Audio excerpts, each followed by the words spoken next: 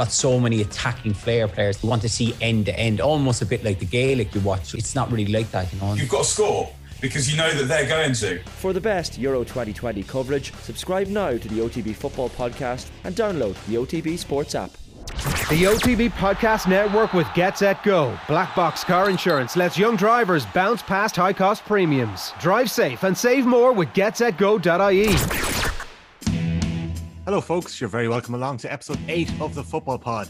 And I'm in a very good mood. I've got Paddy Andrews with me, I've got Andy Moran with me. We're all dressed the same. We haven't got some sort of fashion designer in with us. Just a good summer weather.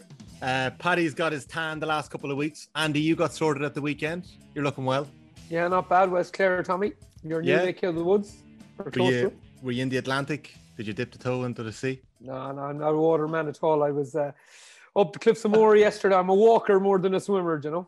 Lovely. Did the Cliffs of Moher. So you're a walker more than a swimmer, but you only did Croagh Patrick for the first time last summer. It's a new addiction, man. It's a new addiction. I'm gone into cycling now as well. So it's just new ways to get myself out of the gym. I made a complete mess of my week last week. I hopped onto the bike for the first time in 2021 and I did 60 kilometers and I'd say I pulled a muscle because of it then later in the week. So just go easy on the bike. Don't be going too hard. What age are you, Tommy? 28. Yeah, you're late 20s. You have to mind yourself, man. Yeah, the little niggles are kicking in. Any niggles at the weekend, Paddy? You made your much vaunted comeback for Bridget's. Oh, there was a huge crowd at St. Anne's Park. they were got to sell tickets outside, breaking restrictions. It's gas, Andy. Do you know what? I've actually done a bit of training in the last 3 or 4 months, kind of since retiring. Every single bit of training I could do other than GAA. It was cycling out the Holt with the lads, cycling out the Clontarf, kind of going swimming in the sea that you mentioned it there, back playing a bit of soccer and kind of loving just a different side of things, training. And I went back and I thought it'd be reasonably fit. I thought it'd be all right. I only played a half. I hadn't been down training with the club. So we're playing Clontarf and St. Anne's Park. And sure enough, we come on at half time and end up marking Jack McCaffrey. Like, Jesus Christ. What a first game back. And a little bit rusty. We were a couple of points down, and the first ball I got a bit of space and didn't realise it was him coming over the tackle. So I tried a dummy solo, nearly took about another 2 or 3 discs out of my lower back. Jack McCaffrey takes the ball off me, and as he's taking it off me, he's actually laughing in my face, and he takes off then. So that was my welcome back to GAA after, 7 months since I last played. Like, so very stiff, only 30 minutes, and it was in bits. Just a totally different type of training you've been doing. So I couldn't walk for about 2 days. Did you win? We drew. Okay. I brushed off the cobwebs. I got 4 points in the end now. Look at burying the lead, Paddy. Yeah, there's still a little bit in there. So basically what he's saying to us, Tommy, there in a weird way, he was marking Jack Mack. Yeah. Jack Mack has never played for Dublin again. That's what Paddy's just That's the headline. Neither of us are going back. No chance. That's the headline we're rolling with. Okay, well, listen, I mentioned I was in a good mood. The reason I was in a good mood was that I wasn't really looking forward to this podcast. I was coming in this evening and I was thinking, how am I going to talk to Paddy Andrews after he said that he much prefers the Euros rather than the GAA and we're doing a bloody Gaelic football podcast every week? I'm only messing. It's been absolutely ridiculous the last couple of nights. Now, we're recording this on Tuesday night, so you'll be hearing this usually on a Wednesday morning. We're just off the back of that Boarfest with England. We're not going to talk about that. But Paddy Andrews started this recording by singing "It's Coming Home." Would you back them? Would you back them? Opened up. I think they're doing it. Yeah, maybe. The way it's panned out, it's nearly the same as the World Cup. So the easiest draw in the World Cup, and they still couldn't win it. So I think it's interesting just seeing they're so boring to watch. When you watch the 2 games last night, obviously the Spain game and then the French game was unbelievable. But England they're so dour. But that's probably what they need to do to win a tournament. They've never really played like that. Southgate deserves serious credit, I think, because there's so much talent there, and a weaker manager, I think, could try and play all the lads and kind of pander to the crowd and to the English media and stuff like that. But he just has his game plan, and it's horrendously boring to watch. I don't know if we'll tune into them at the weekend more so than the other games. But yeah, they're going to be in the mix, I think. Andy, I'm not going to ask you because you were on your holidays the weekend, so I can't imagine you were watching any soccer. Never mind the GAA. But surely you got to see a bit of Mayo. Oh, I did. I've seen the whole, everything bar the last 15 minutes in the whole game. We did a little Centenary Cup, which is the divisional game here that evening, so we had to leave it. But yeah, it was great from the Mayo point of view. They did everything you'd expect them to do. The result went the way we expected it to be, but like Paddy's tweet, I think kind of summed it up. I think for everyone, if I'm being honest, it was like, you can't fault Mayo at all. But like the three main games at the weekend were poor, not poor fare, because Donegal, Kerry, and Mayo went to the performance levels we expect from them. It's just that they're nothing playing against them. Yeah, 16 points, 19 points. Was it 18 points? Like it. I watched all three of them and tried to learn little bits and pieces, but like it's hard really like to know what you're actually reading into these games. And that's one of the reasons why I wasn't really looking forward to this week. I was like, what are we going to talk about? And then Frankie Dolan comes along and pours petrol on the whole championship. He lit a flame. He got that. Is he a guest? We need to get him on as a guest on the breakfast show, OTBAM, this morning. He's promoting his book, Outside the Right. I'll give him a little plug there. And listen, he's got a gripe to burn, Paddy. I don't know if you heard the piece this morning, but look, to give a bit of context, a Mayo man rolled into Roscommon 16 years ago, John Maughan. And I've had text off family from Roscommon today and friends in Roscommon. They said that Maughan set Roscommon football back a decade in 2005 because he walked in and he dropped Frankie Dolan, Shane Curran, Francie Grehan, Mick Ryan, and Nigel Dineen. And well, Frankie hasn't forgotten it. It's in the book. It's in the podcast. And he had a cut this morning, Andy. And who better to ask about the Mayo-Roscommon rivalry than Andy Moore? And a man who actually, Paddy, I'll be honest, I actually had a look at the geographical location of Ballinadreen today just to be sure where we were. I'm not going to ask you to explain all of that, Andy. All I'll say is that I have the original map of where Ballinadreen is located hanging on my hall. So it's, have you actually? Yeah, I do. Yeah. It's a sticky point, though, isn't it? Like there is. It is a sticky point, but it was a funny one on Frankie. Like it's like he painted all my old people with the brush of John Maughan. John is a great guy. He's a character though, and like he's an outstanding manager. He's still going. That was 2004. He was mentioning. And in 2021, he's still clipping along and taking on Mickey Hart and Jack O'Connor. It's like rolling back the years. But I was surprised with Frankie's little outburst this morning. I thought it was a bit bizarre. Like the rivalry with Roscommon is very funny in Mayo. Like for me, it is the biggest rivalry. It was always the game I wanted to play. Always the one that meant more to me than everything else. But outside our town, it's not the rivalry for Mayo people. It's a funny one, you know. Just to give a bit of context to people, is it just because Ballinadreen is, you know, as I read a piece earlier on, the streets are swept by the Roscommon County Council. It sits 4 miles inside the county of Roscommon. Yeah. Obviously, there's an historical context to it. You can go and read about it. Back in 1898, the borders are redrawn. We don't really know why, Paddy. Apparently, the town owed the Mayo County Council a bit of money and they redrew it. And they played the Roscommon Championship in 1899. But after that, they didn't want us. They didn't want us. They threw us out. But they like we started at Mayo, went to the Roscommon Championship. They threw us out, so Mayo took us back in. Right. So we stayed where we were since. But like growing up, we'd have done community games in Roscommon. We'd have played soccer for Roscommon. We'd have, you know, everything else was Roscommon. You vote in Roscommon. You do.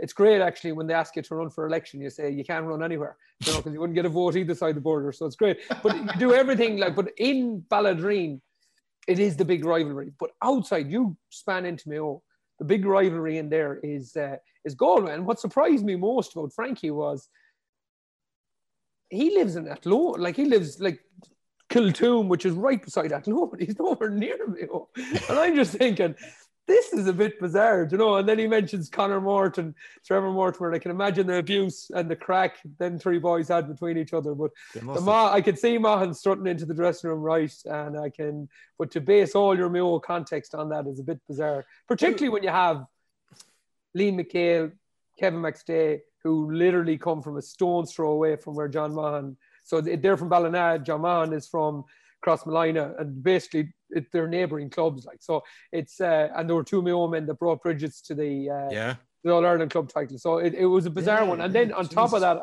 like when the manager's job comes up in Roscommon, like Frankie is going to be very, very close to the top of that list to get that job. So it was just, so there was a really he's coaching around Bridget's, and he's building his palette over the last couple of years. But so there was a real kind of. He sounds like he'd be a great man to have in the media. So he actually lined it up, Paddy. He actually lined it up. He said, wouldn't it be great to be on the line for Offaly v Roscommon next year? That's what he said. Against Mahon. Against Mahon. Just to give a bit of context to what Frankie said, he said, people don't realise the rivalry between Roscommon and Mayo. We hate each other. Mayo have that arrogance, and I don't mind saying it because I'm great friends with a couple of ex-Mayo footballers. You mentioned the two Mortimers, and they know how I feel about them. Great footballers, but Mayo have an arrogance, and they think they're entitled to win this and that. And he went on to rubbish the curse and say that, the fans are always blaming the curse, and that's why they couldn't beat Dublin, and so on and so forth. Paddy, can I ask you a question? Yeah. When you were going for 1 in a row and 2 in a row and 3 in a row and 4 in a row and 5 in a row and 6 in a row and 7 in a row, and the narrative was all about Mayo, did that ever annoy you? No, and we were pretty good at just not getting involved in that stuff at all. And that was, you have to remember, probably maybe before Dublin were really successful, kind of after they won the All-Ireland in '95, and then there was a huge gap there of not being successful in Meath and Kildare were the dominant teams in Leinster. And Dublin were really struggling. And there would have been this accusation from maybe around the country and maybe levelled at the Dublin teams during that time, but they were getting distracted and they were getting caught up in silly things that were taken away from their performance. And, the Dublin GAA, the Dublin football, there's always huge media coverage of them, whether it's successful or like say 10, 15 years ago where they weren't as successful. It was always a story. And there would have been a challenge labelled at the Dublin team that those things were having a negative influence on us, that we were more concerned about maybe the image or we weren't getting the best out of ourselves, or, we weren't consistent challengers to win the All-Ireland. So Pat Gilroy kind of set in motion an idea of just getting rid of all the distractions, all the stuff outside of living in the capital and all the distractions that come with that and the media coverage, and just saying, look, we're not good enough to warrant that type of coverage. We haven't performed. Our record isn't good enough over the past 10 years to justify that. The only way you'll get what you deserve is by focusing on the pitch. And Pat kind of set that culture change in motion. And then Jim Gavin kind of came on and took it to another level. And I suppose one of the few times where maybe we were distracted as a team and we got complacent and we started letting outside noise affect us was after we won the All-Ireland in 13 and we lost that game to Donegal because we were unbackable favourites. And there's no doubt, looking back, and I'm sure players have touched on this from that game, that we were probably a bit complacent because we were believing the hype and we were believing the stuff in the media. So we got very, very good. We learned a harsh lesson of just blocking all of that stuff out.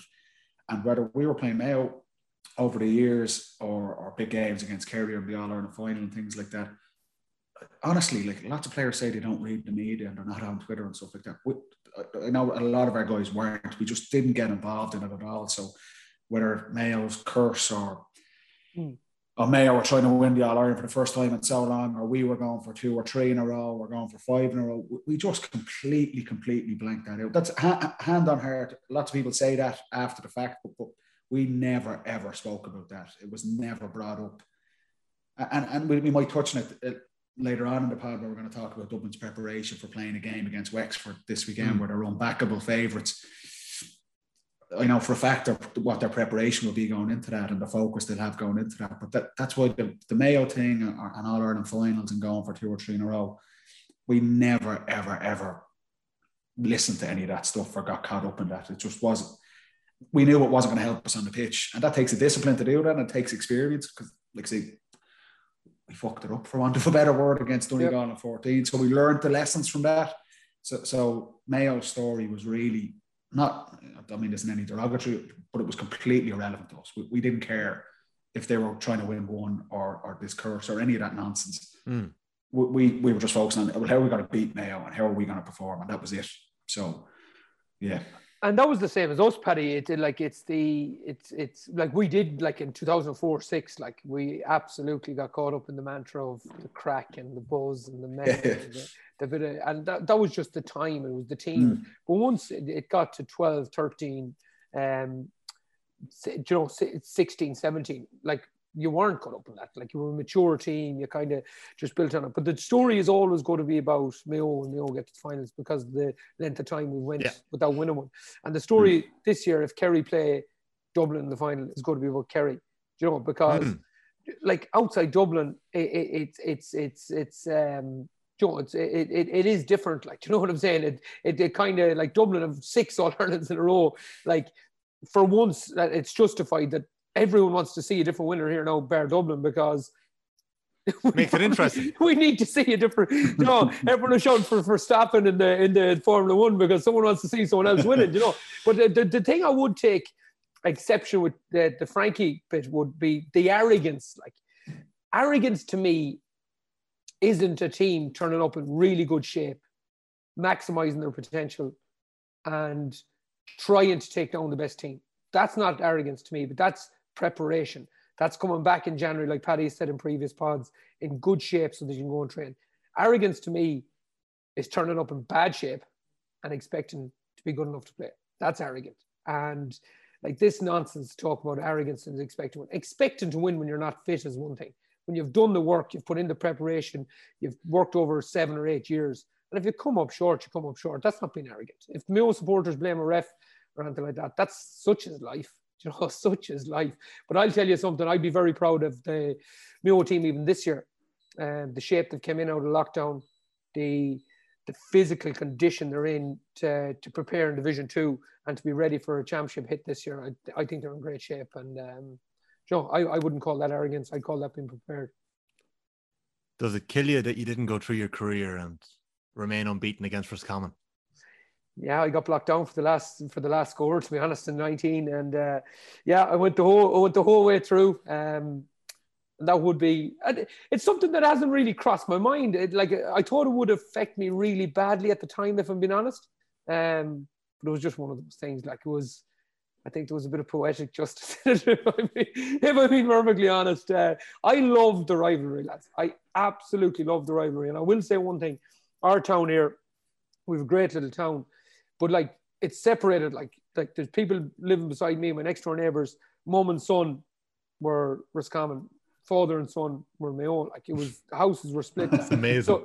So it's crazy the way it was. But like this town, it was Roscommon hate each other football wise. Roscommon get knocked out. They've always supported the local lads that play for the club and stuff like that. You go up to training there in the under 7s, 9, and I'd be slagging young kids. Where are you going with the Roscommon jersey on? You know, but like there's Roscommon, there's Mayo, there's a bit of Sligo in the town. We're stuck on a border of 3 counties, and it's just it makes like the one thing I would say, it's always made football and the Connacht Championship interesting as a spectacle for us in the town. You know. But I think there's always there's got to be that respect as well, like and big time. I think that's the great thing about GAA. You know, you kind of you're talking about hating other counties and kind of getting personal with supporters of other teams and stuff like that. I don't think that's not really a GAA thing. You know, you kind of level that at soccer back in the day and things like that as well. And from our own experience, Andy, and just from our point of view, we never would have seen the Mayo team as arrogant at all. I think the players have that even more of respect for opposition players, because you know the time and effort and the sacrifice that goes into it. We didn't like playing Mayo. We played the fights on the pitch and things like that, but that's just because you're competing and you know how hard the game is going to be, and we're trying to win the All-Ireland. So no, I think the rivalry is a huge thing in GAA. And I remember from our own point of view, during my career, you know, I remember we would have a bit of a rivalry with Tyrone, obviously with Mayo going over playing in Castlebar in the league, and then later on we played some pretty tasty games down in Tralee in the National League, and they got a bit feisty at times between the crowd and supporters and things like that. But it's a pity you never had a local rivalry, Paddy. I'll put it that way. No, well, I missed that. You know, my brother would have had that for years with me and stuff. Were you not playing in the teacup game in 2009? I was sent off. Yeah. Were you? Yeah. What happened? I was cornerback. Was Brogan sent off too? There was a 30-man row, and they managed to pick out me and Bernard Brogan, two of the windiest fellas you ever got. And the two of us but then Wheelo got sent off as well. Who got sent off for me? I can't remember. It was Darren Fagan. I wouldn't want to blacken any of your names with red cards. But somebody threw a cup at Kieran Whelan, didn't they? A Meath fan threw a cup at Kieran Whelan and said, give it a lift there, Kieran. But it was gas because that was my first year playing, and both teams had whatever way it panned out, both teams knew there was going to be a bit of a row. And the coaches were like, if there's a row here, everyone in. Yeah. And Meath had obviously got the exact same message. And it was like 2 minutes in, the most innocuous thing. I think we got a free down towards the corner. The dressing rooms at Parnell Park. And it was just all in. Everyone. I ran about 90 yards. I think I shouldered some fella. He didn't even feel it. But somehow, Paddy Russell was the ref and set me off. It was my second ever start for Dublin senior team. Oh wait. And it's the only time I've ever been sent off, yeah. Paddy Russell was the ref. Shane McInerney and Niall McCaig were sent off, along with Dublin's Paddy Andrews and Bernard Brogan. Dublin goalkeeper Stephen Cluxton was hiding in the ref. Cluxton was the only man. Grace and DCU in the program. Jesus. Cluxton, the only man to stay out of the 29-man brawl. How did you get picked out with that? You must. And there were some serious hard men in those two teams. That was always cool. Like, there was a few of the old Meath guys and the Dublin guys, and they managed to pick out me and Brogan. Remember that crack, though? Remember that crack, the managers? All in, if there's a slap. Back in the day, the two teams were just waiting for the first time. Oh, brilliant. Yeah. I love that you knew it was coming. That was. Oh, 8, yeah. And you got promoted. You were playing Division 2, were you? Or was it 1B? It was 1B back then. I think. Right. Long time ago. Look, I was a little tongue-in-cheek when I started it off, you know, but I am genuinely serious that I got more messages today from Galway common people. One Galway fella, fail him, you know who you are. Hook that Frankie Dolan interview to my veins. He's a Galway man. Eamon Donoghue, a good friend of mine, works in the Irish Times. Loved this from Frankie Dolan. It took Roscommon a decade to recover from Monaghan dropping those lads. Oh, look it. And then there's Mayo fans hopping in, and Catherine saying, looking for publicity. Emma's saying, Catherine, get out of it. Take that book off all the bookshelves in Mayo immediately. And sure, look it. Like, Monaghan is a god in Mayo, lads. Monaghan is a god in Mayo. He walks into the leisure centre, right? He walks into the leisure centre where we work, and like we have to roll the red carpet out for him. Like he's the king of the town, you know. So he's and like what he's doing with Offaly now, he's going more up in their estimations, you know. We'll move on to the football, lads. You're listening to episode 8 of the Football Pod. If you haven't subscribed yet, do hit subscribe wherever you're listening. You can get us in the OTB GA stream, and you can also get us on our own stream, the Football Pod with Paddy and Andy, and you'll get all the stuff from the lads there. All 7 episodes so far. There's plenty of little bits and pieces that you can go back and pick out from. It's all time-stamped.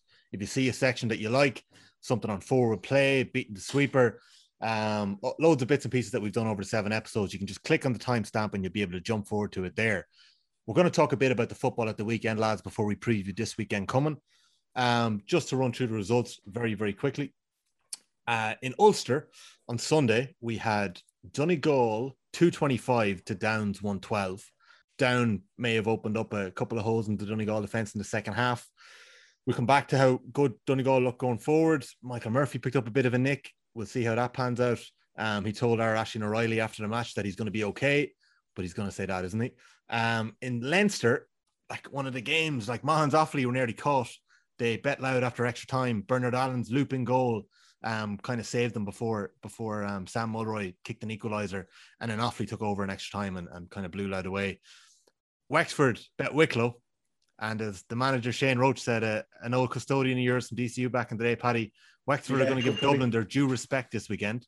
So we're going to come to the Dublin prep for that in a couple of minutes' time. Longford had a good win. They survived against Tipperary and they bet Carlow, so they've had 2 brilliant back-to-back wins. Longford are a great team to win a championship match. I think it's 8 years running now they've won a game, and they're playing Meath, a Meath team that are, struggling with injuries and, a bit of messing going on in the county over the last little while that we're not going to get into at the minute because I'd waste another 20 minutes. But, that's a banana skin for Meath, Longford. Kildare obviously playing Offaly. And then on Saturday, Mayo dispatched the Sligo 323 to 12 points. Some very impressive performances there. Kerry 322, Clare 111. Clare actually did really well for about an hour in that match. They kind of kept Kerry apart for probably 50 minutes, kept them to a low enough score, but Kerry just ripped them apart at times as well. And then Limerick had a massive win against Waterford, 418 to 12 points. Can we start with Kerry, Paddy? Did anything impress you from the Kerry performance at the weekend in particular? No, they carried on what they've done throughout the National League. Aidan O'Shea this week was probably the standout forward, and that's the beauty of it, that they have a number of marquee forwards. It doesn't have to be all Clifford all the time. Clifford's always going to chip in with a couple of scores, but Aidan O'Shea was particularly impressive. You'd say the team from the weekend, not just the Kerry-Clare game, there was nothing really learned from that. As good and the progress that Clare had made through Division 2, I think you've seen in their first half against Mayo, when they came up against really one of the top teams, that they're a little bit off that level. And Kerry were coming in, and Peter Keane alluded to it after the game. Kerry lost this game last year in the championship. They were complacent against Cork. They didn't perform. And you can just see it, and you can see the energy they brought to every one of their National League games. They just carried that on there. And that's the beauty of the season. They're going to play every couple of weeks. I expect a pretty similar performance from them against Tipperary in 2 weeks' time, and more than likely in a Munster final against Cork after that. I don't think you're going to get a real challenge for Kerry until they'll play the Ulster champions in an All-Ireland semi-final. But their energy, their power, their physique, their link play up front is the most outstanding thing, and that's Kerry at their best. We've alluded to it in pods throughout, and to be honest, I remember our very, very first pod, we spoke about what are Kerry looking to get out of the National League. We said they were really flat, that they messed up their attacking game plan last year and it cost them the championship, overly reliant on Clifford. Could they get kind of a chemistry up front and a rhythm up front? And they've done that. And again, Paddy Clifford really stand out again. What a pass. Yeah, numerous passes, linking the play. He'll get on the end of a couple of scores. He's a guy that makes the other players, he lets the Aidan O'Shea and the David Clifford shine. Geeney's coming in, he's kicking a couple of scores. There's nothing really to learn from Kerry at the weekend. And to be honest, we'll touch on this in terms of championship structures. We're probably not going to get a real challenge for them until later in the year. So they carried on where they left off in the National League. Really, really slick up front. Areas to work on. Kick-out strategy and things like that. I know that was alluded to in some of the coverage as well. I think Shane Ryan is back from injury now. Shane Ryan always did well against Dublin. I remember he always had a pretty high percentage playing against us in the championship. Is he going to come back in, or will they stick with Fitzgibbon? That's a decision for Peter Keane to make. I think Paul Murphy and Tyke Morley didn't start at the weekend. Is that injury related? You don't know at this stage of the season. Peter Keane's not going to tell you either way. But there's probably a couple of selections there. Certainly the goalkeeper thing is an interesting one. But again, it's not going to really put them under any pressure when they play Tipperary in a couple of weeks' time. And like I say, I can't see them being put under pressure until more than likely to play possibly a Donegal and an All-Ireland semi-final. Yeah. Anything in particular you'd like to pick out there, Andy, from what Paddy's saying? I think the goalkeeping situation is big one. The ball across the goal in the first half for Clare, it's on the 6-yard box. You're just looking for the keeper to come out and claim that. But you have to flick it back to Cork last year. High ball in, Ryan is in goal, Tommy Walsh in front of him, no one blocks him out. Mark Keane, wasn't it? No one blocks him out for the goal, and they lose the game doing it. So you're always looking for little things that happen maybe a second, third, fourth time, and then you go, okay, there's a weakness there. And that would be my biggest worry for Kerry.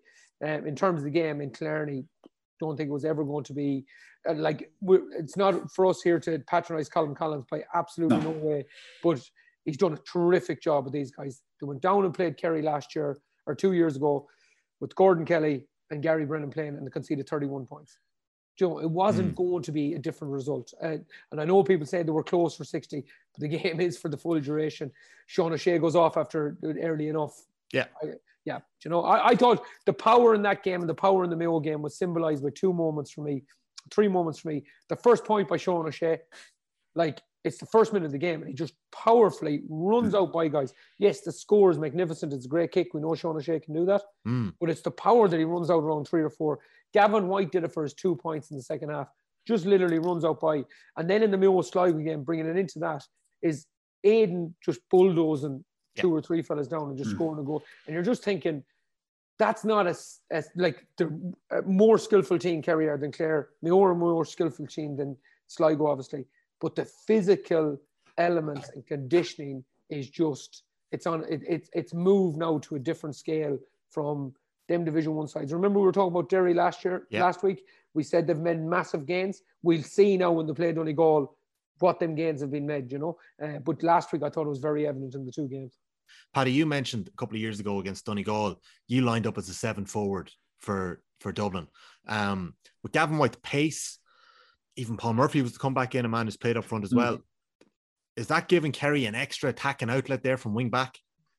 Yeah, I think Kerry will find themselves in a similar situation that Dublin would have traditionally found themselves in, is that teams are worrying about Kerry's forward lines. So what are they going to try and do? They're probably going to try and play a sweeper themselves. They'll try and bring back maybe one or two and a half forwards. That frees up an extra 1 or 2 Kerry defenders. And what we would do, particularly in the Leinster Championship with Dublin, no team in the Leinster Championship went man-to-man with us. They all would bring people back. So we were thinking, if they're only going to play with 3 forwards, we don't need 6 defenders standing there. So we might play with 4 defenders and we could play with 7 or 8 forwards.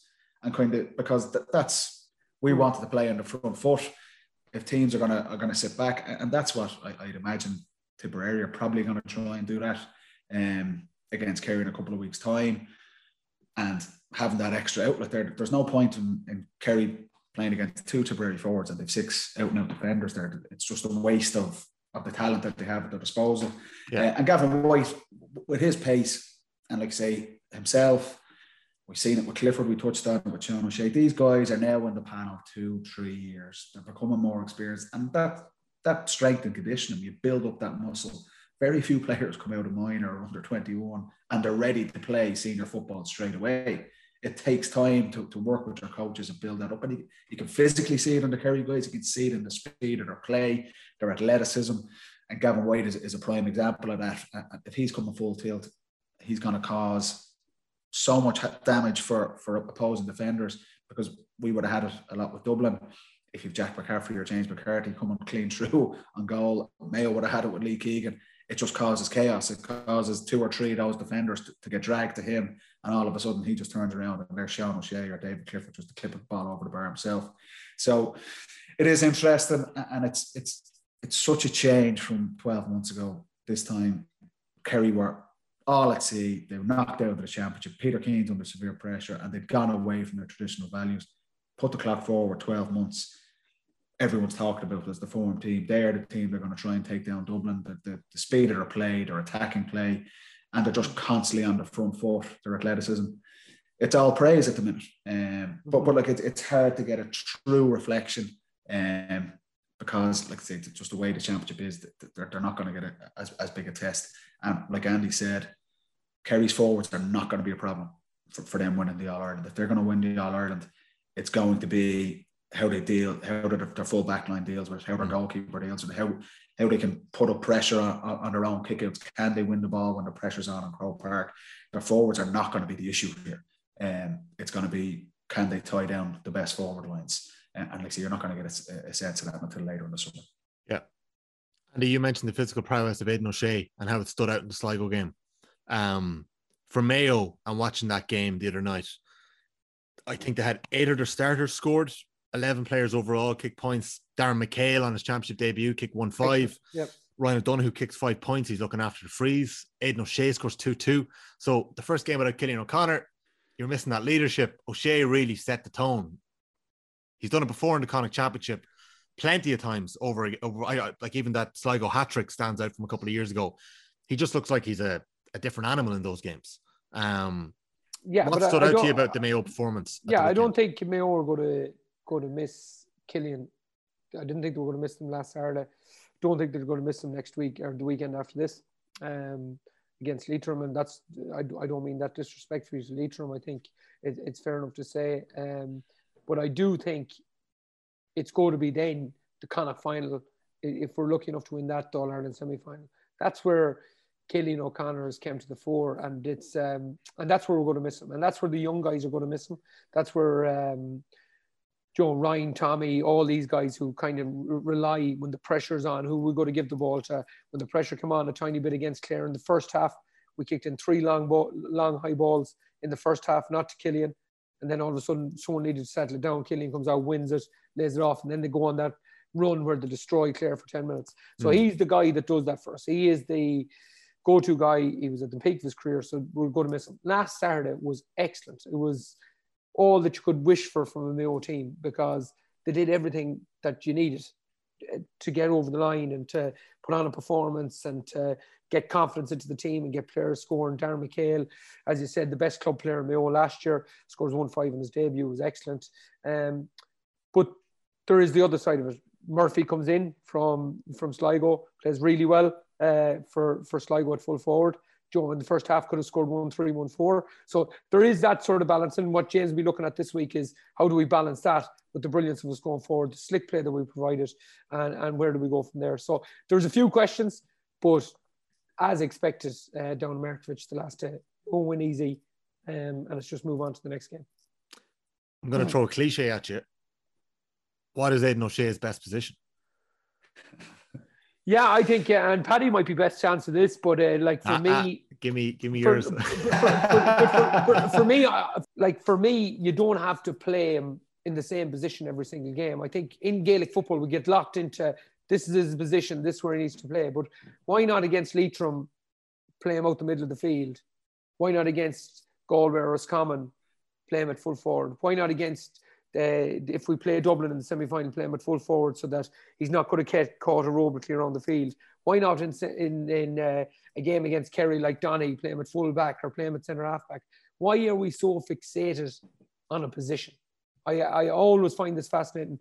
Dublin don't do with James McCarthy. I know it's different because he don't ever goes any further than midfield, but he could play anywhere from 5, 6, 3, 9, 8. You know, he could end up playing anywhere. And I think Aidan has that much size and presence, and he's such a good tackler that he could literally play for us when we have problems in conceding goals. I think he could actually play as a 6. He would need protection in there, like a Noel McGeeney 6. Remember McGeeney played 6 in 0-5, and Tony McEntee played as a second centre half back. So you could do multiple things with Aidan. If you're playing Dublin tomorrow morning and you want to play Aidan and you don't want to play him in as a 6 because you have to go man on man, you play him at full forward because you don't want him to be caught around that area for 70 minutes. But for me, against the likes of Galway, Roscommon, them teams, I'll be playing them in the middle of the field. Paddy, put it to you. Yeah. Well, I think it's a challenging situation now, because I think for Mayo, from the outside looking in, Aidan O'Shea is going to have to play inside because he has to take on the scoring burden that's going to be left from Killian's void. Like you're taking out, like what's Killian O'Connor's greatest strengths is the scoring for Mayo, and then also his leadership in there. And you're talking with Donoghue and Tommy Conroy either side of him. It's a younger full forward line. They're looking for that leadership. If Killian O'Connor is not going to be back for Mayo, someone needs to step into that void, and there's not that depth, I suppose, there, but that experience and quality. So you're seeing Aidan O'Shea going into full forward at the weekend. He essentially has to step in and take on that scoring burden for Mayo. Like he started well, he scored 2-2 against Sligo. There's obviously greater challenges ahead, but I think that's James Horan's hand is nearly forced into playing him further up the pitch. He was always an option there, but he was traditionally kind of playing around the middle of the field. But with Killian gone, I think he's going to have to play closer to goal, and he's going to take on that burden. But also the plus side, and you can see it, it's no coincidence that those younger guys around Aidan O'Shea, and okay, it's not the biggest challenge playing against Sligo at the weekend, but he causes such havoc back there. Like if a ball goes into Aidan O'Shea, with his hands, with his presence there, the fullback is occupied, the sweeper is usually occupied, and 2 or 3 of the other defenders are all fixated on the ball and Aidan O'Shea, very similar to how Donaghy used to play with Kerry. What that does is it just frees up space for those younger guys around. It frees up space for their corner forwards.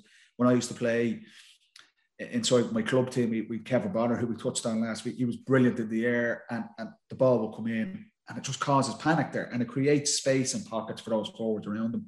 So that's that leadership piece for Aidan O'Shea as well. But I think how did Dublin deal with him? How did Dublin make plans for Aidan O'Shea when they were facing him in All-Ireland finals and semi-finals? Well, exactly what Andy said. We'd always look at the opposition and go, well, okay, who suits who here? Like traditionally we'd say Rory O'Carroll was playing full back at the time, say in 15 or 16. And it was funny, I would have thought Rory was the man for Aidan O'Shea, but we ended up putting Philly on him. And Rory marking Cillian O'Connor, because Rory was kind of probably a bit better in one-to-one situations than Philly would have been. And it worked out perfectly for us because Philly suited Aidan O'Shea, and they're kind of both their games, the physicality was going to suit Philly that Aidan would bring, and kind of he wasn't going to be outrun or anything like that as well. So Andy's right. You've got to look at, okay, what are the tools we have at our disposal here as a coach? And one of the biggest things is getting your matchups right.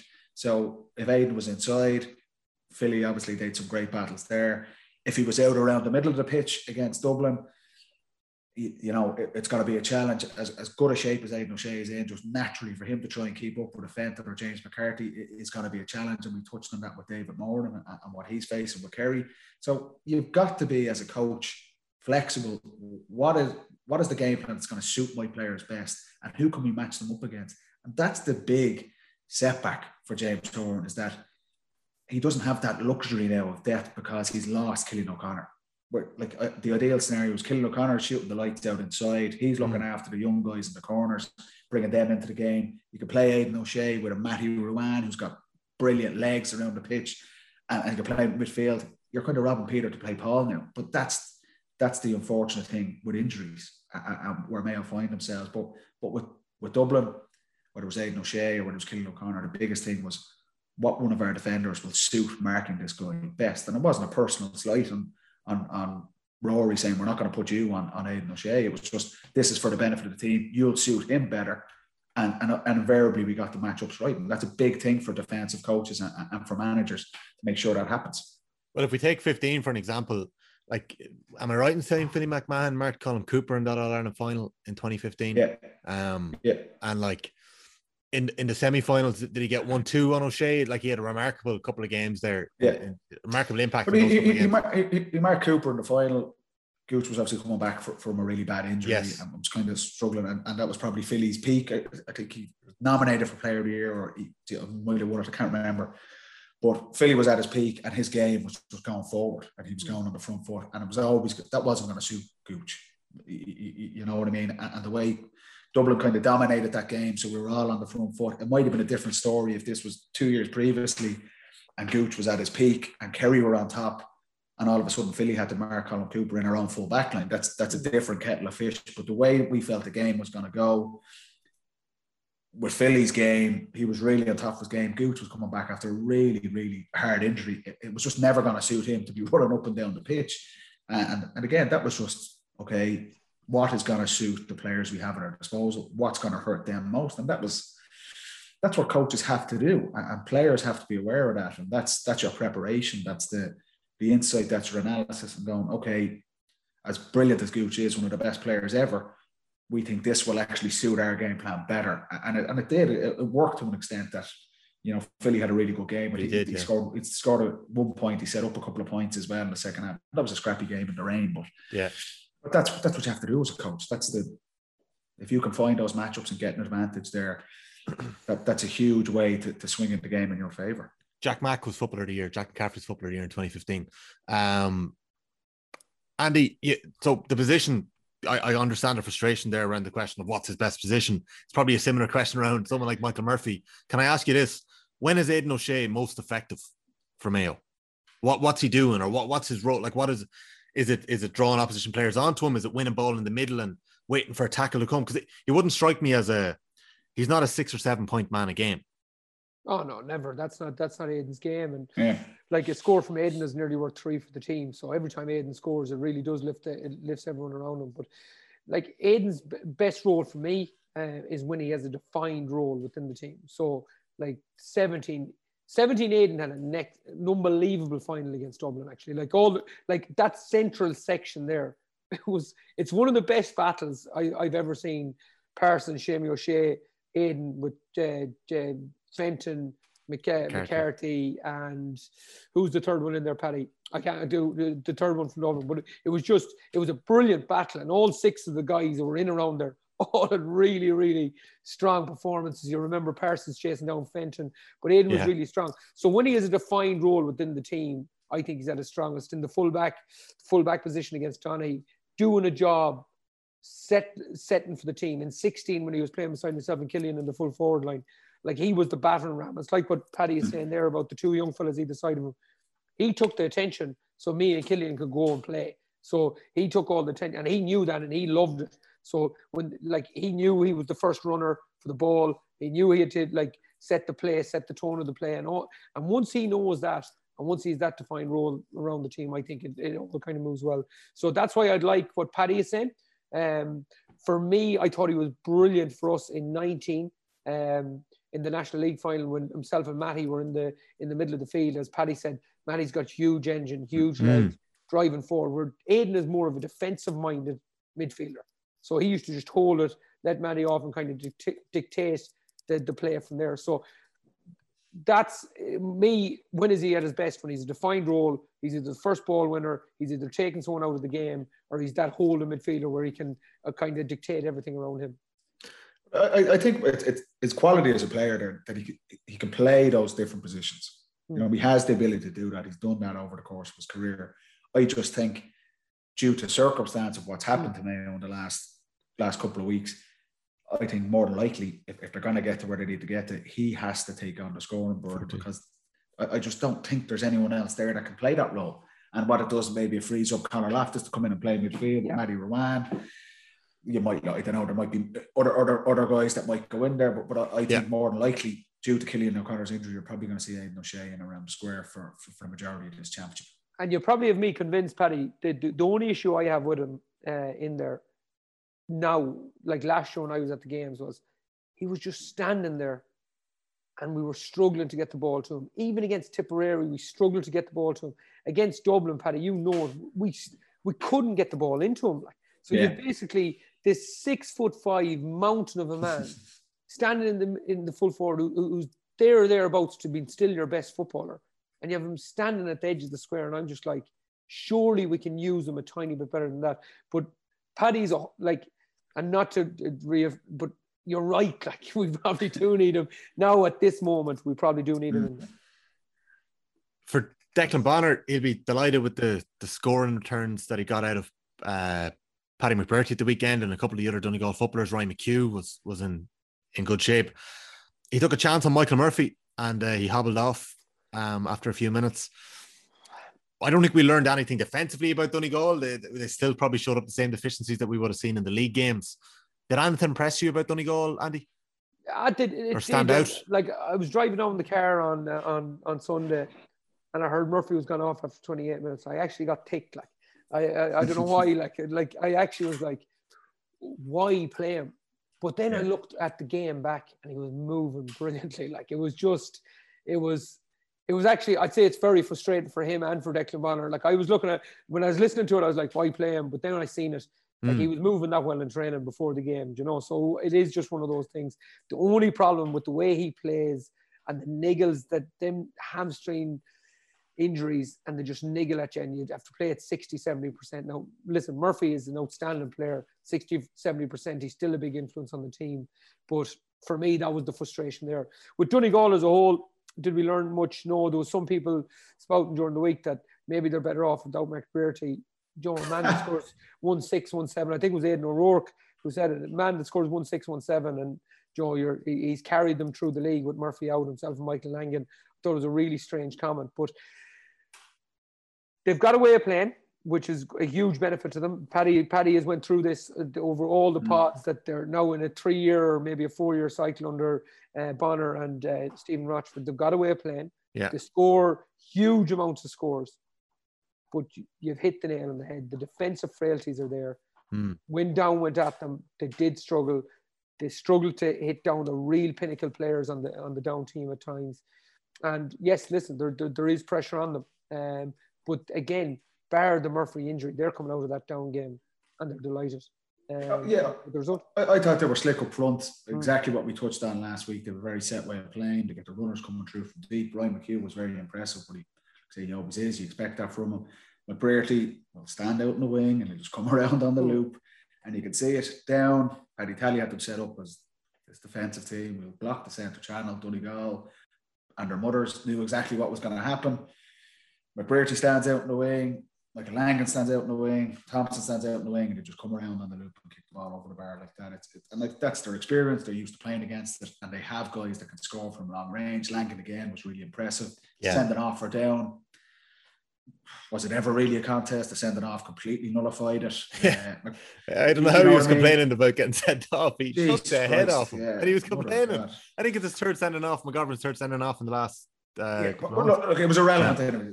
And what we expected. So they're slick up front. You expect that. I agree. The Murphy thing is just frustrating. There's no way. Like Declan Bonner's not stupid. Michael Murphy's not stupid around a long time. There's no way they would have risked him if he didn't come through. I'd say he played a training match the week before and it was fine. It's a frustrating one. It puts them under pressure. A 2-week turnaround, and the Derry game will be far more of a test. And like I say, the similar scenario to what we're looking at with Kerry. I think defensively is where Donegal may come up short. Yeah. But again, they'll learn less. It was the only negative really from the game. They will look at that and go, Caelan Mooley's caused us trouble running at it. They're going to get carbon copy with Conor Glass coming through from Derry. Yeah. How can they adapt to that? And I suppose that's the beauty of Donegal. If they are to get through and to win this Ulster Championship, they'll have 4 really tough games. By the time they might play Kerry, they'll be looking to iron out those creaks. Like I say, up front, they're moving as they have done all season defensively, and can they get Michael Murphy back? Because similar to Mayo, if they're going to get to where they need to get to, they're going to need that guy on the pitch and firing on all cylinders. There's going to be a special congress later this year where the knockout championships that we've seen for the last 2 years that are so frustrating, they're going to be gone. There's going to be a choice between 2 different systems. There's Proposal A that I'm not even going to try and explain, because if it gets through, we may all just give up. And then there's Proposal B.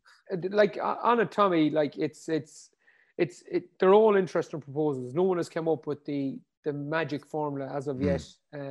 With it, the most amazing thing about it is that we haven't changed anything. Yeah. Like I remember back in the noughties, right? We had a 1A, 1B league. Now, sometimes you have to look back to come forward. What worked, what didn't work. Now, the 1A, 1B league was absolutely not perfect. But you look back through the noughties, and I was talking to actually Kieran Shannon about this months ago. And we were just chatting about it. You had Monaghan beating Armagh in 2003 after Armagh won the All-Ireland. You have Fermanagh in 04 coming through. You have Wexford in that 05, 08 spectrum. You have Laois getting to quarterfinal in 06. Joe, you've even your boys coming through Meath in 9, where you had teams during the league getting exposed to the level they need to get to. Okay? So you have 18s of each. We used to play Limericks. Do you remember this, Paddy? You used to play Limericks. You used to play, you used to be all over the country playing teams, and they used to get exposed. Remember Limerick nearly bet Kerry. Darragh O'Shea over the bar. So you had massive competition, and you had chances for them to get there. Sligo came through in 07. Again came through in 10. But they were being exposed to real high-level games, and they knew where they're to get to. If you look at Sligo now, right? So in the last 2 seasons, they didn't get to play a championship game last year, right? They get Joe Kane and Tony McAtee, 2 top-class guys in with them this year. They get to play 1 game against a championship favourite, and they play their league in Division 4. Now, we're still playing. How are Joe Kane and Tony McAtee supposed to explain to their players, this is the level we need to get to? You simply cannot do it. You wouldn't put someone into work as a CEO if they haven't done anything as relevant as that job all through their career. Do you know what I'm saying? You have to build up to that area. And this is where I feel. I actually feel it's amazing when you step back from it and you're not playing and you're not stuck in that bubble. You step back and you look, and you've got to feel sorry for Clare. You've absolutely got to feel sorry for Sligo. I think they've been done badly. Paddy Tallying down, and particularly Mickey Hart there in Louth. Them guys having another game. Why? The mind boggles to why. It'll be 8 months until they play their next game. Yeah. Do you know what I mean? And you're looking, Mickey Hart comes in, and look, I get it. The COVID thing has been a huge challenge to all sports and across the board, and it's still going on in the country, and people are getting fed up with it. But if you're talking about teams and training and momentum and new coaches coming in, and we're talking about strength and conditioning and things like that, only way these teams are going to get better is if they're playing meaningful games. A meaningful game for Sligo was not playing Mayo in the first round of the championship. That's not meaningful. There was literally no less they can take from that game. It was such a a gap between the athleticism, the physicality, skill levels. The only way you bring that through is if you need games. You need to be playing all the time. And this straight knockout championship is nonsense. The league format, ask any player that's played under county football. The league format is the most enjoyable. You play 7 games over 8 or 9 weekends. It's week on week.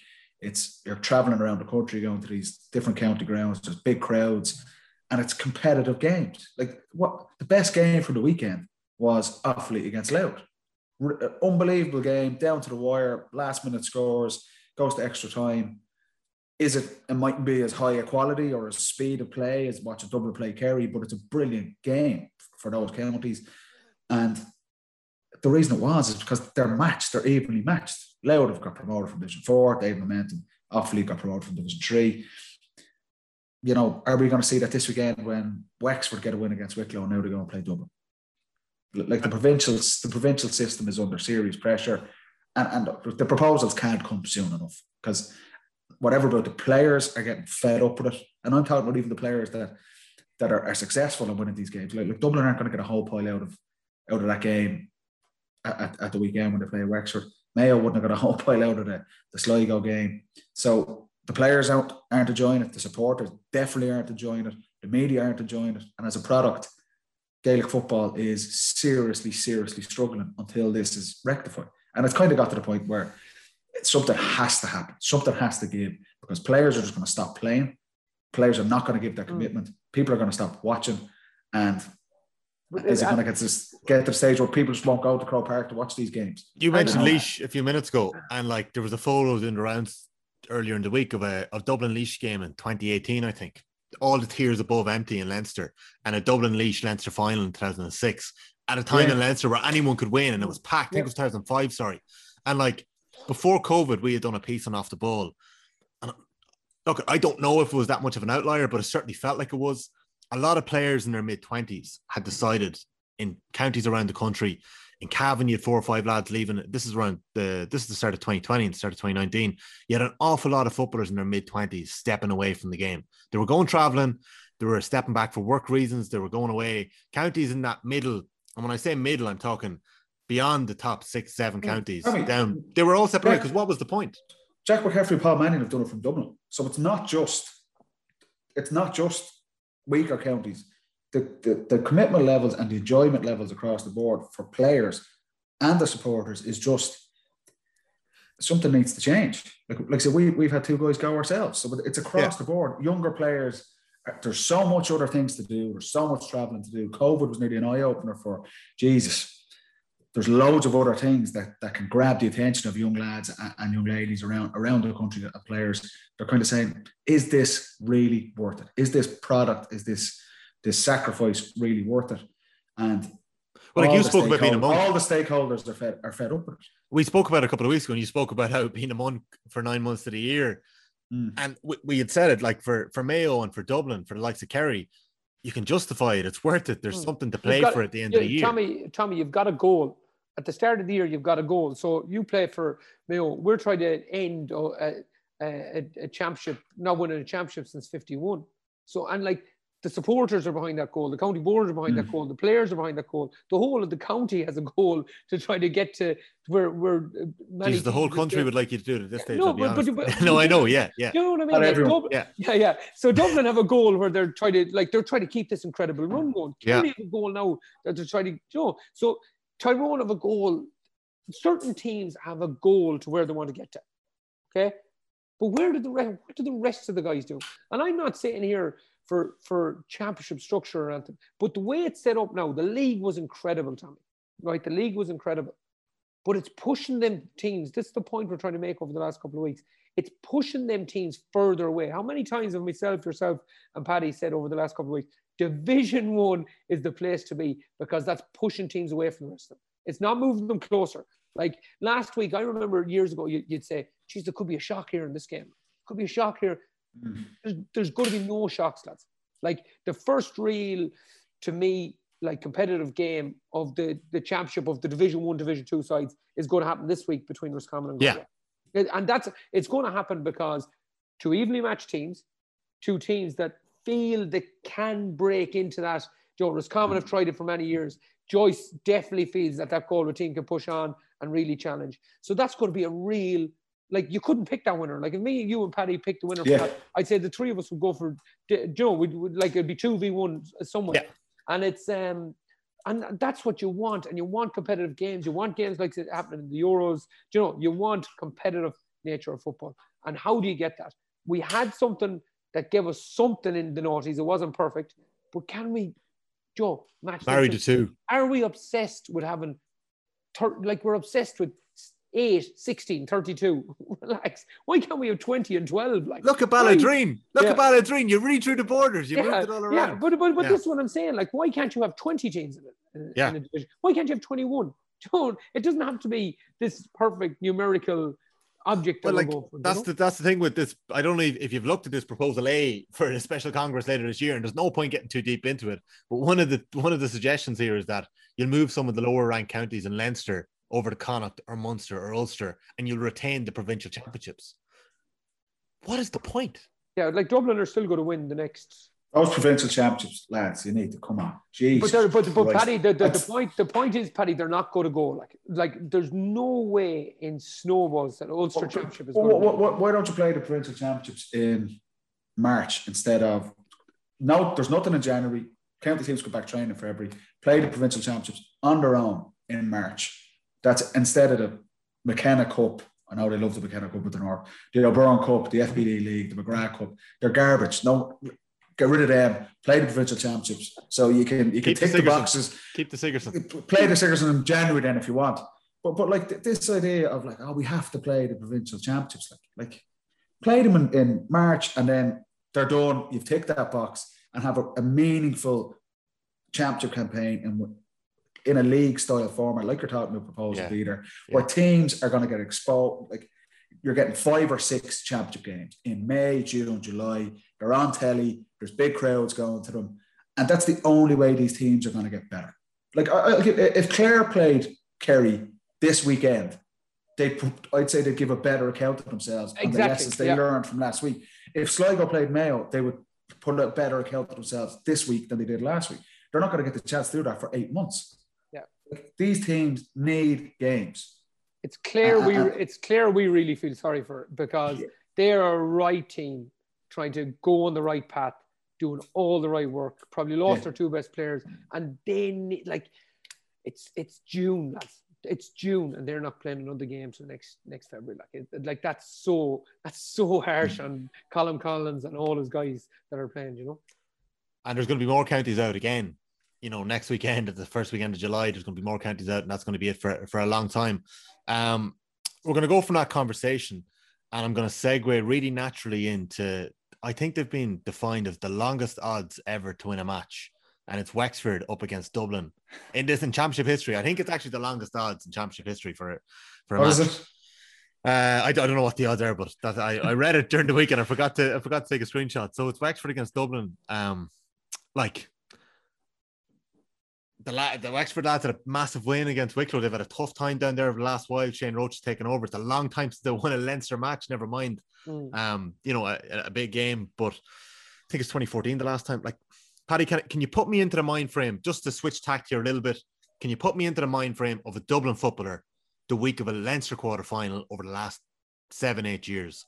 How are you preparing to take on Wexford when the odds are that stacked against you? I know you're saying you don't read into it and you don't look at the odds or anything like that. How would you prepare for this match?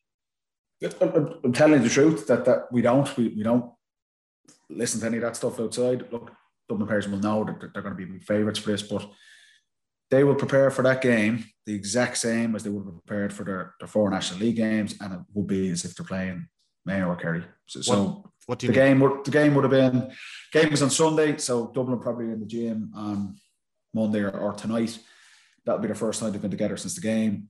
They'll have clips that will be shown to them, so they'll see the highlights of Wexford's game against Wicklow, and probably somewhere with all the games on GA Go, they'll probably have a couple of clips of Wexford National League games as well. Coaches, Nick Galvin and his coaching team will be kind of giving high-level details to the Dublin defenders and the Dublin offensive group. For the defenders group, it'll be, here's 10 clips, here's their scores, this is what they're doing really well, and here's 1 or 2 or 3 of their key players. the same. The Dublin forwards will get, these are Wexford's man markers, Con O'Callaghan, this is who you're likely going to be up against. This is their goalkeeper. This is their kick-out strategy. That'll all be done tonight. And they'll train, and they'll spend probably an hour, maybe an hour and 20 minutes after that training session, sitting around talking and watching clips of Wexford. And they'll be getting to know Wexford. Okay, these are the key players.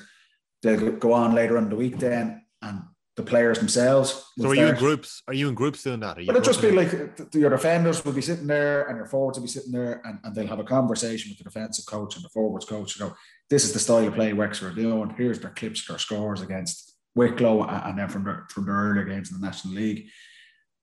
Later on in the week, then the Dublin players will probably present back to their teammates and go, look, this is, if it's Scully's got to be talking about the Wexford defenders, or Johnny Cooper or Mick Fitzsimons is talking about the Wexford forwards. Dublin will go into this game on Sunday against Wexford. They'll know every single Wexford player. They'll know what foot they kick with. They'll know what hand they hand pass with. They'll know their kick-out strategy. They'll pinpoint areas that they'll be able to hurt Wexford kick-out. That is the preparation Dublin do for every single game. And this is where you can get caught up listening to the media and any outside distractions, because I guarantee you, Dublin lads are going to work this week, and us ourselves, they'll have conversations go, sure, you're going to beat Wexford by 30 points. That's grand. Just block that out. I'm preparing. I need to be ready to play Wexford. And they will have that preparation. That week will be the same week as if they were playing the All-Ireland final. That's why Dublin have been so consistent over the last 10 years. There isn't that, they don't slip up, because that's the standards there. And if you just look at it from a player's point of view, and I would have had this myself when we played Wicklow maybe in 2018, the first round, and my preparation for that was, if I don't play well, I'm under pressure here, and someone's going to take my place. So I am preparing for this game, even though we're red hot favourites to beat Wicklow or Wexford. I need to perform, or someone's going to take my place. And if you look at the Dublin team for the weekend, most likely there's probably Fenton, Kilkenny, Con, and maybe James McCarthy. There's probably 4, or maybe Scully. There's probably 5 players there that no matter what, they're still going to play the next day. But that leaves 10 guys in that team that are literally, they are under pressure to perform, whether it's Wexford or whether it's Kerry. They need to play well. They need to prepare. Cormac Costello's under serious pressure, because if he knows if he doesn't play well, even though he's the top scorer in the National League, well, Dean Rock's going to come and take a spot.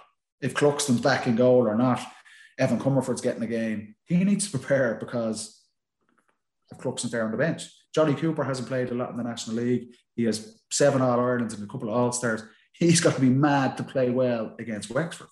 That's the environment there. And that's why every single game, National League, Championship, Leinster quarter-final, All-Ireland final, you prepare, respect the opposition, and you need to go out and perform.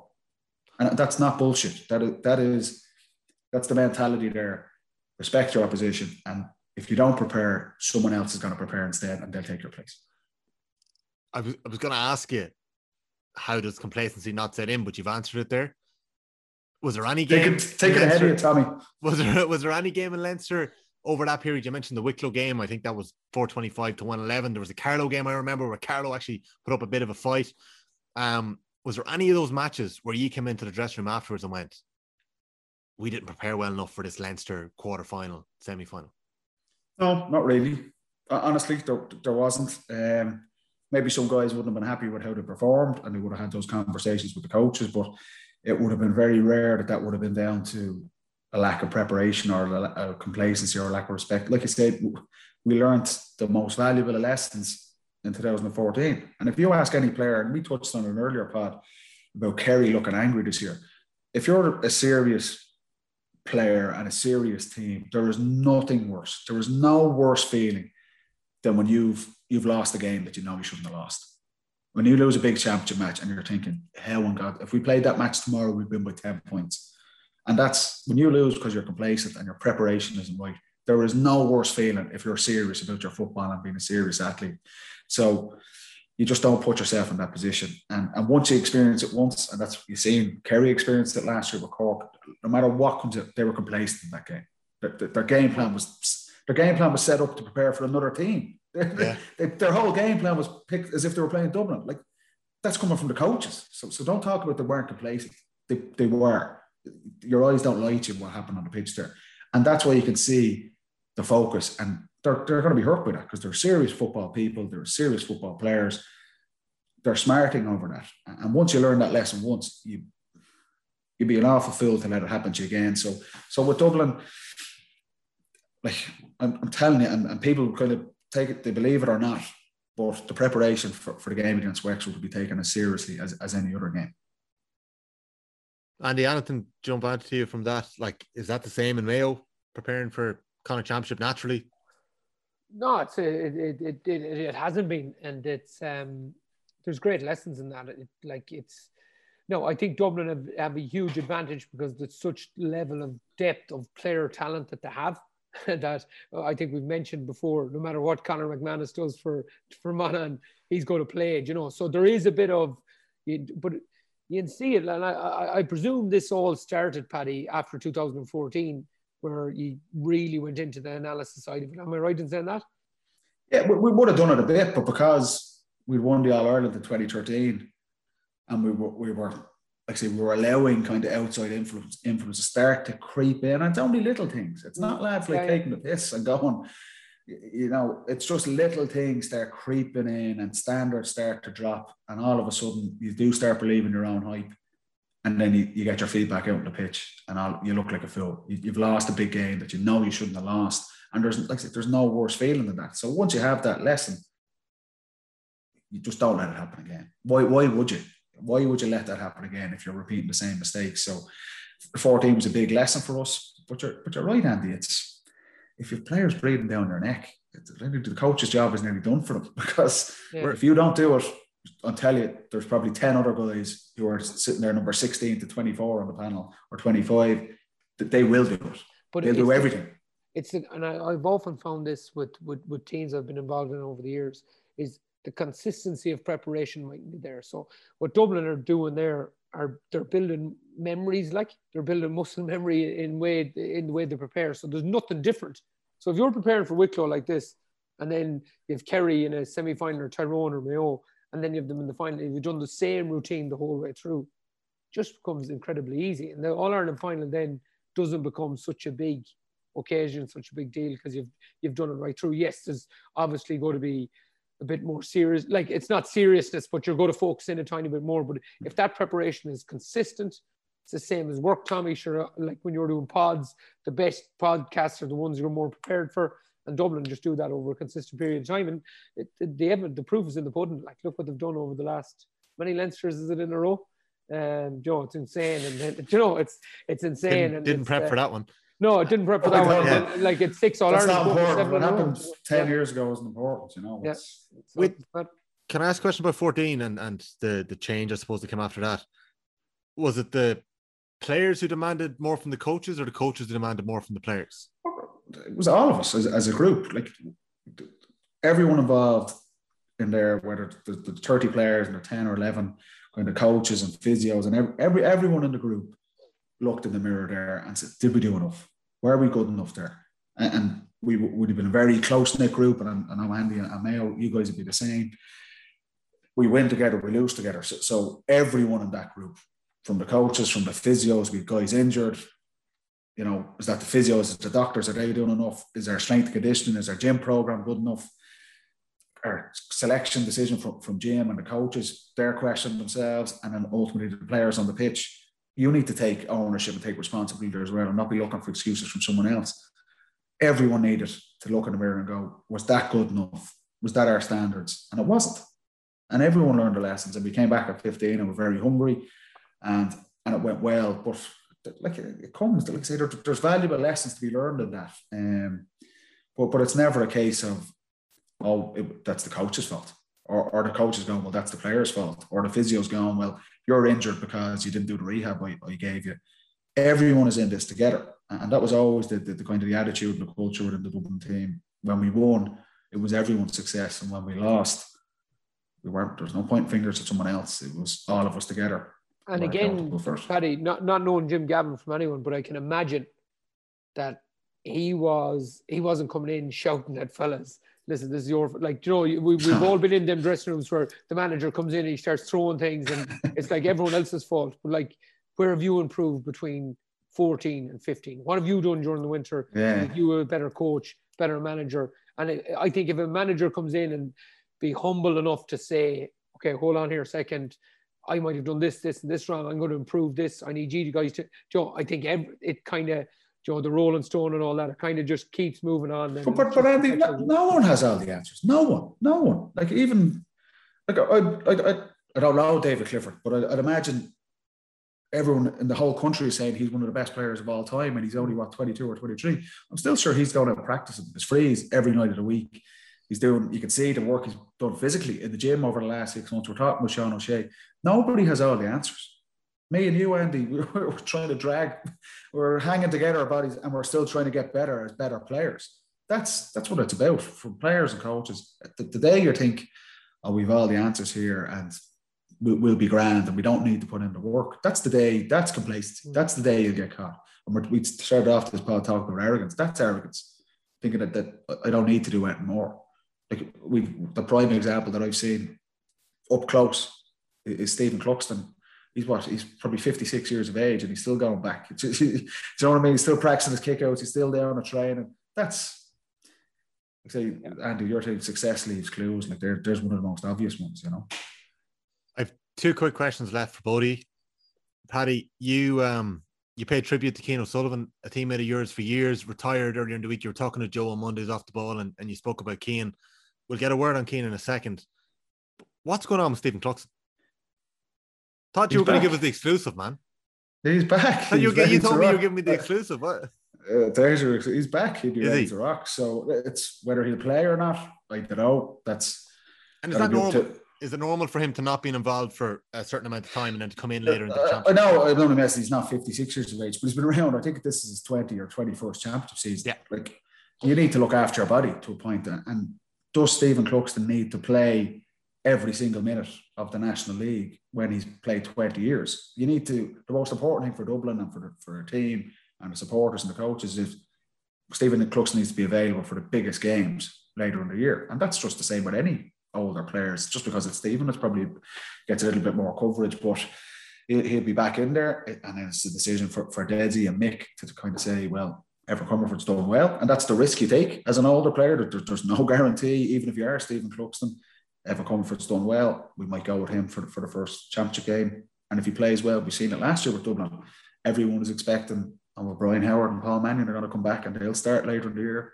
Well, Robbie McDade and Paddy Small got their opportunity and played, and they stayed in all the way through for the whole championship. So that's for Stephen to go back in. I'm sure he'll let the head down and work as hard as he always does. That's never going to be in doubt. And it's just a decision then for the coaches to say, will we put him in or will we not? So when Brady broke the rumour and off the ball, the Stephen guy, you weren't checking your WhatsApp to check a missed message. No, between Brady and Frankie Dolan, the lads get carried away, are they? Jesus Christ. That's my 9 to 6 job. So we'll leave that show where it is. So Cian O'Sullivan retired this week. You did speak about him to Joe during the week. Andy, like a fella that we would have spoke about in this podcast a few times as well, the influence that he had on that Dublin team over the 11 years was remarkable. Yeah, it's funny. We actually talked about him last week, and then he goes and retires. So yeah. we were retired. He was waiting for our bit of credit, Paddy, and then he wasn't listening to the pod. I asked him. He hasn't subscribed yet, but he can't. Now that he's retired, he'd be first. But he like I think the most demoralising day of my life wasn't the 6 All-Irelands he took off everyone. It was the 8 All-Irelands. It was, we were doing this gig one time. You know these gigs you do, and you're up getting photos for the launch of some product. And I'm in there like I have a head like 50 pence and walking in. Never do a gig with it's never going to end well. Who walks in? It was like, you know, them slow-mos when the doors open and this Greek god just walks through the door and I'm like, get me on Cruise. Like pasty white, head on me like a size 6, and it's just he walks through. So that was a demoralising day, but an exceptional footballer. I thought he was. Do you know that every team has a bit of have the glue players, like the guys that hold them together, and he was definitely that glue. I used to love the actual, well, not love it, but I used to have massive respect on the relationship, and I don't know what they're like off the pitch, but himself and McCarthy used to have on the pitch, where McCarthy used to sit into 6 and Kane, like it was nearly like a telepathic thing in the games, and it was. I think. What do you mean? Like they just. Yeah, so like McCarthy would just drop into 6, and all of a sudden Dublin would have a free man, and you'd be kind of half looking, you'd be thinking, where did this free man come out of, you know? And McCarthy would just sit in there, he'd move forward, McCarthy moves forward, and they were like on a shoestring. It was probably a planned, organic kind of thing that happened with Dublin over the years. You, that's what I'm talking about, that preparation. That's hours and hours and hours of conversation and knowing the opposition and knowing. I guarantee you can't, when you're playing a match of 80,000 people in Pro Park, you can't hear each other. So you can't communicate. You can't call a guy to come back. So you need to be aware. If McCarthy's playing there, this just comes back to teams playing sweepers against Dublin. We'll identify, we'll know from their team who's the guy that's going to go back. That frees him up. That allows Keane then to drop off and pass him on. That's all done without saying a word on the pitch, because you can't. You can't hear them, yeah. You can't, from me to 2 yards away, you cannot hear someone with 80,000 people in Croke Park. So you need to know your job. How do you do that? Preparation, conversations throughout. And like I say, not just one match. Like we'll try and do this the week we play Mayo in the All-Ireland final. That's from every single game you've played throughout the whole season, working to do that. And that's how it works, Andy. And that's a perfect example of it. And like you'd win the ball in front of Cooper or Philly or Mick Fitz. You'd win the ball and you'd always think, right, I'm one-on-one here. And you'd just get the head up and you'd see this fella just living it. And you're like, right, and you have to give it back out. Brad Pitt coming across. Brad Pitt coming across, yeah. So it was just, I thought he was such an important player. Like, what is he, 8 All-Irelands? Like, an outstanding career. From the little I know him, he just seems like a gentleman. I know nothing about him. Has it all. So anytime I've met the man, he just seems like a really good guy. And, best of luck to him, and he didn't retire about 10 years ago. But you know what I'd say, and I said it to Joe the other night, and just I seen on Twitter on Sunday when it was announced, and they listed off his achievements, and the 8 All-Irelands, and obviously big success with Kilmacud Crokes as well. Dublin 35 senior medals, I think. They won the All-Ireland club, won All-Irelands with Dublin, All-Stars and things like that. I know he's had trouble with injuries over the last couple of years, with his hamstrings and stuff like that. He was still doing, and you know what it's like being injured, Andy, and I knew being injured, and anyone who knows, whether they're a club player or at the highest level, the work you have to do to try and get on the pitch, particularly when you get older. So you're training on your own. You're training with the physios. You're doing the ice baths. You're missing out on all the good stuff, training with the lads and having the crack. They're going on a night out. You can't because you're training with the physios and trying to recover. He was still doing all of that, despite all the success he had. And he was doing that because he just was so passionate about playing and getting one more go at playing in Croke Park with his mates and representing Dublin again, despite having 35 senior. Like, Jesus Christ. That is at the epitome of what Cian O'Sullivan was as a player, as a teammate, and just his mentality as a person. We're very fortunate. Grew up playing with Cian, and very just proud to have played with him, a teammate and a friend. And he will be missed. And it's a sad day for any player when you can't really go on your own terms, that you don't get your final swan song. But also, I think over the next couple of weeks, and you've seen some of the plaudits he's getting, and I'm sure with Danielle and his family and his friends, it's a cause for celebration as well, because it's been a phenomenal performance from him over the past 15 years. And right up there with like you're talking about, Cluxton and McCarthy and these guys as just integral to the success Dublin have had. There you go. Cian O'Sullivan, he has the medals, he has the brains, he has the beauty, he has it all, Paddy Andrews. He has it all. Some lads have all the look. Yeah, he could even pull off a tash like. Oh, stop. It was like something out of Narcos. He actually, the worst thing, a couple of the young lads started trying to copy him then. Bugler, yeah, who else? Jesus Christ. Yeah. There's lads getting notions though. Come on. Okay. Andy Moran, one last question for you. There's common Galway this weekend. Who would you rather win? Oh, jeez, that's loaded. Yeah, that's a loaded question. No, I wouldn't even answer that question. The game itself, I think it's going to be a good battle. I think there's two players who are key to it, I think.